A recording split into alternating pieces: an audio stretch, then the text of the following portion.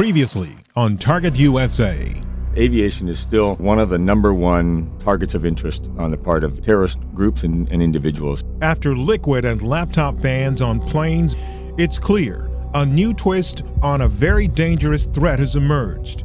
Terrorists are competing for supremacy in aviation terror attacks. There's a spectacular nature to attacking aviation. It says something about you as a terrorist group if you're able to get through all the systems designed to prevent damage.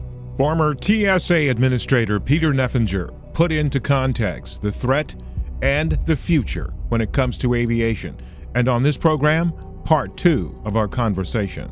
Plus, in the years after the terror plot to install explosives in printer cartridges and use air cargo planes to fly them to the U.S., there's been a great concern within that industry. Air cargo is still a threat because terrorists like high visibility targets, and it's all part of the aviation scheme that terrorists like to exploit. That's Brandon Freed, Executive Director of the Air Forwarders Association, which represents a number of cargo airlines and indirect air carriers. I think we always have to be vigilant. We can never rest. We'll never, have this totally buttoned up. Find out why right now on Target USA, the National Security Podcast. From WTOP in Washington, D.C., this is Target USA. Russia could render huge harm to this country. North Korea's secret missile. Capable of reaching the whole of the United States. Dangerous terrorist. D.C. is repeatedly mentioned as someplace they would like to seek an attack. Cyber criminals. Decryption successful. America has a target on its back. And on this program, we investigate the threats, the people behind them, the agencies fighting them, and the impact on you. This is Target USA, the National Security Podcast. I'm J.J. Green. In 2015, a blistering Inspector General's report came out regarding the Transportation Security Administration. An internal investigation revealed failures at dozens of the nation's busiest airports where undercover investigators smuggled mock explosives or banned weapons through checkpoints 95% of the time. On this program, part 2 of our conversation with former TSA Administrator Peter Neffenger, we discuss that report, what he did to fix it, and where we are now. So we had to figure out whether that was, first of all, how bad of a problem was that, and how would we go about correcting that problem. How did you do it? It's tempting to just go tackle the person who failed. So let's. The report is still classified, so I won't talk specific numbers. They were all out in the open press, but at a small handful of airports, the Inspector General, red team testers, had brought inert dummy explosives and or disabled weapons through a number of checkpoints, and they did so at an alarmingly high rate, according to the leaked report. So the first question is you just go tackle the person that did something that missed it and say, hey, you, transportation security officer, you failed to do your job.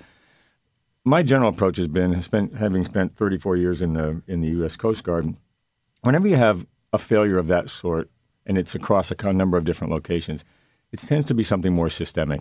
I tend to look at it and say people generally don't fail. People don't go to work in the morning and say, I want to find a way not to do my job. Usually there's something else going on in the system that is keeping them from succeeding. So we said, let's take a step back and look at everything going on in the agency and determine whether there are things that are leading towards failure on the front end. And long story short, what we found is that there was probably a disproportionate focus on efficiency on the part of management over time. And by that I mean, if you recall, during the mid-2000s, there was a lot of pressure on TSA to speed up the lines because they were getting long and frustrating. This was before PreCheck came along. And in the process, inadvertently, there was a lot of pressure put on those TSOs, the transportation security officers, the uniformed people, to move people more efficiently through the line. Well, if you start incentivizing people to move them through the line faster, it takes away the incentive to actually find things. Right. So I think what we found is that was probably the number one issue was pressure on the front line to get people moving through faster. So in other words, you had to slow down a little bit in order to make things work faster. Absolutely. And I knew in doing that we were going to create some initial problems with lines, because the other thing you had to do is sort of recalibrate thinking in the organization. And by that I mean it's not about efficiency is important, don't get me wrong, and we learned that lesson over the past year, and we worked very hard to get it. But it turns out that the reason the lines were long was not because the people weren't doing their job effectively. It's that you had a combination of a reduction in workforce size of about close to 6,000 officers over the course of 5 years. So from 2011 to 2015, we reduced in size by 5,800 people, to the point where at peak periods at the top airports, and the top airports, I mean the top 30 airports, and they account for about 75 to 80% of the daily traffic, daily passenger volume, we could only staff to about 60% of the peak. So, you go to the airport and you'd say, hey, how come there's so many checkpoint lanes that aren't open? And it's because there just weren't people there to man the checkpoint lanes. And so first thing was to figure out what's the right number of people you need, and then to retrain the entire workforce. We also found out that there were lots of inconsistency from airport to airport in how people did their job. And that directly tied to the fact that we didn't have a centralized, consistent training program in TSA. Most of the training had been done on the job at airport locations. Not that the trainers weren't doing their best, but you can imagine that without a centralized training effort, you're going to have inconsistency from place to place. Mm-hmm. So the second thing we did was we did a rolling stand down across the agency over a 2-month period, August and September. Everybody in the agency, management on down, was retrained on the failures. We called it Mission Essentials Back to Basics. Mm-hmm. And in fact, we created this Mission Essentials program over the course of time. Mm-hmm. So, speaking of essentials and speaking of efficiency and safety and, process in the TSA security system, there were scenarios that kept popping up where we would hear from airports saying they wanted to do their own security. And that, I think, sent a message to many people in the American public that TSA wasn't necessary in order for an airport to do security. But correct us or put us on the right page when this topic comes up, because it's my understanding that even if they do decide they want to do their own security, they still need TSA involved. Yeah, so there's a program. Congress, when they created TSA, carved out a provision for the private sector to still have a role in performing security, but it works in a very specific way. TSA is always and forever in charge of the security standards across the country, and I think that's appropriate. You think about it. What is the thing that we most want government to do is to protect us. So when you have something as critical to the economic health and well-being of this nation as our transportation system, it makes sense that the federal government's going to pay attention to it and ensure that there's a consistent approach to it. But what the private sector role is this. An airport, and it has to be an airport that does this, can come to the TSA, can come to the TSA and say, I'd like to see if we can get a private contractor in here to perform the duties of the TSA. But it is a contract back to the federal government. So TSA manages the contract. These are contractors that work for TSA. There's a TSA management staff that manages that contract on site. A good example, and the largest airport that has such, is San Francisco International Airport. They have a private contractor who provides, and has been since 9/11, provides the screening services. Those individuals are trained along with TSA, so we train them to the same standards. To all intents and purposes, they're just like a TSA officer, and they work for the TSA. So there's no private outside security that's going to be securing an airport. TSA is always going to be involved. That's correct, and that's the way Congress established the procedures. So Congress wanted TSA to always have oversight. So the misunderstanding is that this is not a contract workforce that works for the airport. It's a contract workforce that works for the TSA. So from my perspective as the administrator, it was no different to me looking at Covenant security officer at San Francisco International Airport than it was looking at a federal employee at Oakland. Understand. So as we take a look back at your tenure at TSA, and in a moment or two, take a look forward, there's one critical element that developed some years ago before you went to TSA, but I think is still a crucial element now. And that is what we call the BDO, the Behavior Detection Officer. And that is in many people's minds, a very mysterious position, a situation. But I think this position is one where the individual that performs this task is supposed to essentially look at people and try to determine to the best of their ability what they, or to try to figure out to the best of their ability what that person may be up to or may be thinking. Give us a sense of what the Behavior Detection Officer position is all about. I'll do that. And it's, anytime you title something, it becomes an object of interest. And so we'll put the title aside for a second. And let's just talk about what is it that you're looking for in people coming through a checkpoint. So we see on average of about 2 million people a day moving through checkpoints. And we turned to earlier in the career, this is long before I got there, but earlier in the history of TSA, they turned to law enforcement agencies, the Israelis, and others to say, what are some of the techniques you use to determine whether or not somebody has ill intent coming through, in addition to just looking at, x-raying their bags and checking them as they walk through metal detectors or other detectors. And it turns out that many law enforcement agencies around the world, New York Police Department, LA Police Department, the Israelis, others, use some form of behavioral monitoring. And by that I mean just looking to see, does somebody look like they're acting funny? And it turns out that people do give off clues if they're trying to get away with something. It's not a foolproof system. It's not 100%.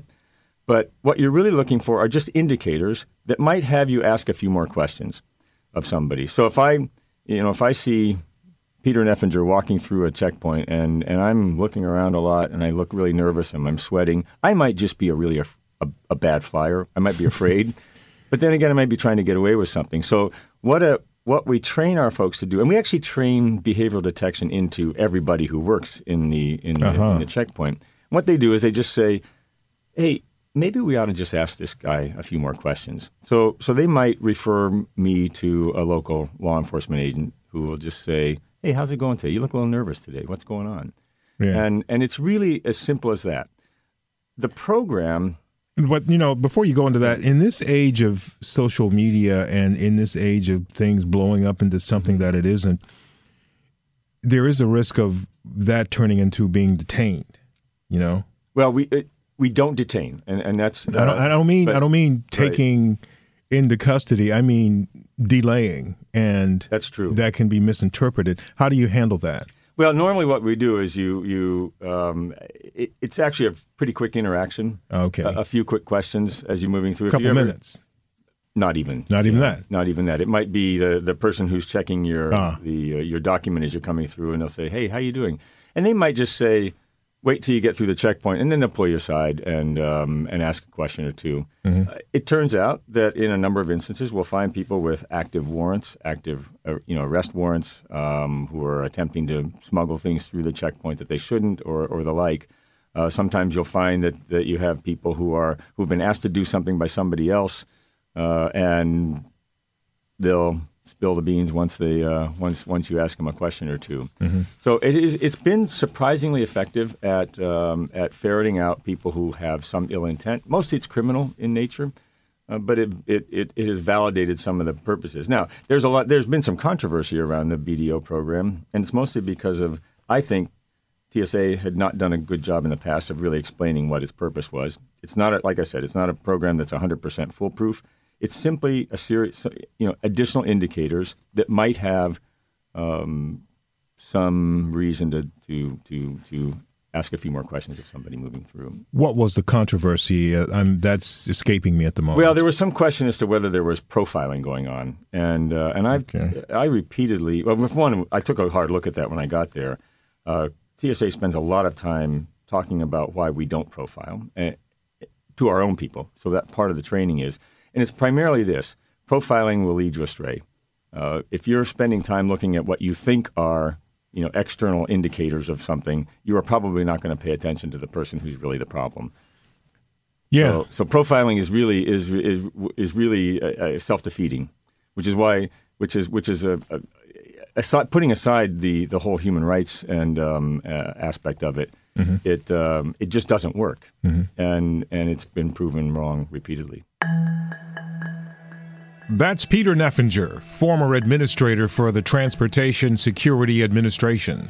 We'll finish up with some notes on him and what's going on now in just a few moments. But first, the other part of the equation, air cargo. Securing air cargo from terrorists is another problem aviation security is facing. When 2 air cargo jets were discovered in 2010 to have explosives loaded on them and headed to the U.S., it revealed a vulnerability that perhaps had been overlooked in the hectic scramble to secure passenger airplanes. We spoke with Brandon Freed, Executive Director of the Air Forwarders Association, about that problem and where it stands today. Can you catch us up on what some of the threats and the risk and the vulnerabilities have been since then? It's been 7 years. Well, I think that we've made a tremendous amount of progress since that day in 2010. Where, terrorists just walked in and relatively unchallenged were able to get printer cartridges inside of printers. The cartridges contain explosives, and they were put on air freighters, both on UPS and FedEx, and were probably going to find their way to the United States, and that was thwarted, thankfully, through intelligence information sharing by the governments, not through detection at the time. So I think that air cargo is still a threat, obviously, because terrorists like high visibility targets, and it's all part of the aviation scheme that terrorists like to exploit. On the air cargo side, however, a lot of preventative measures have come into place, not the least of which is screening is now universal throughout the world, especially on flights coming into the United States or departing any U.S. airport. That's thanks to the 9/11 Recommendations Act that was enacted a few years ago, where cargo departing or arriving at a U.S. airport has to be screened on what they call the 100% piece level. That's by the piece. So it's done in a number of ways, but the result is that cargo is fully screened coming into the U.S. What grew out of Yemen, though, was a realization that it maybe wasn't enough just to physically screen the box. What else were you looking to learn? What else did you need to know? Who the shipping parties were, who was doing the shipping, who was doing the receiving, what was being sent, where was it being sent to. Now, this information would be sent to U.S. Customs and Border Protection at the same time that the cargo was actually being physically screened. That way, if there was a trend or, let's say, bad actors were using the system, it would hopefully be detected so that additional steps would be taken. So we have been anxiously awaiting a notice of proposed rulemaking here in the United States for the Air Cargo Advanced Screening Initiative, where this would in fact become law of the land. Now, what's been happening up to now is there's been a pilot program where airlines and freight forwarders are voluntarily submitting their data to Customs and Border Protection, and that data is being analyzed. But we're not quite in the regulatory stage yet, and we're anxiously awaiting. So why is it taking so long? I think that a number of reasons, not the least of which is presidential transitions, but also, a transition of leadership at TSA and, maybe at CBP. And I think that these new administrations come in and take some time for them to get their footing and understand exactly the nature of the program and its specifics. I would also say that there are some operational procedures that have to be worked through. There are nuances, there are various details that have to be worked through, such as an example, what happens if you have a positive hit, who does what the process and the procedures are, depending on what country that the origin of the goods is. But the reality is, I think it's also about political will. And it's about a new administration coming in, and we don't have political leadership right now in place at the TSA. We just got it at Customs and Border Protection. And I think that this needs a push from the White House. Once we get that, things will be on track. But in the meantime, terrorists don't wait for political administrations to get their ducks in a row and to essentially get their team up and running. They like to attack when there are voids.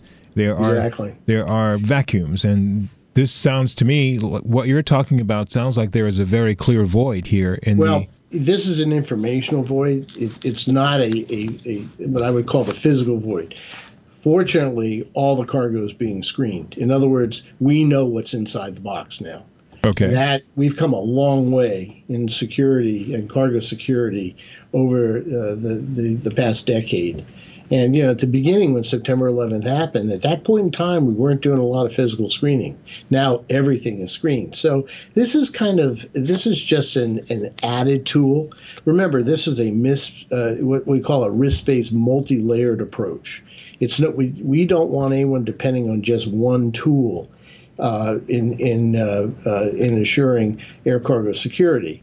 And we think that information is a good tool as well, because it enables us to spot trends that may or may not be in existence. But rest assured, everything is being physically screened. We know what's in those boxes. So that said, one of the main complaints that I get from people who are intelligence and security officials that are tasked with preventing terror attacks and stopping terrorists is that we're constantly fighting yesterday's battle today.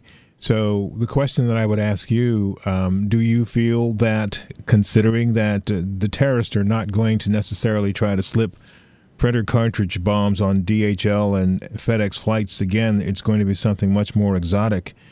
Are you comfortable that everything is in place to prevent the next exotic explosive from making it into the system? I think we always have to be vigilant. We can never rest. We'll never, have this totally buttoned up. This is the type of challenge that is going to require constant innovation, constant creativity, because, as you said, the bad guys are creative as well.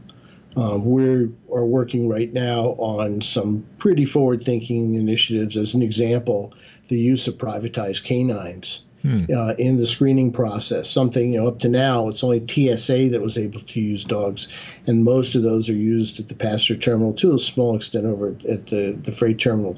And we at the Air Forwarders Association have proposed that, we get private companies to supply dogs to the industry, and if TSA wants them, by the way, validated and audited to TSA standards by the TSA.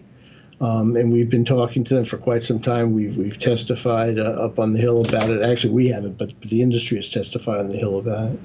And we're seeing some progress. We hope to see quicker progress as we go, because we think that it's just one more tool. We rely on technology to get the screening done. This will allow something that's a little less technical but highly effective into the tool chest as well. And we need to constantly be coming up with these new ideas. What keeps you up at night these days?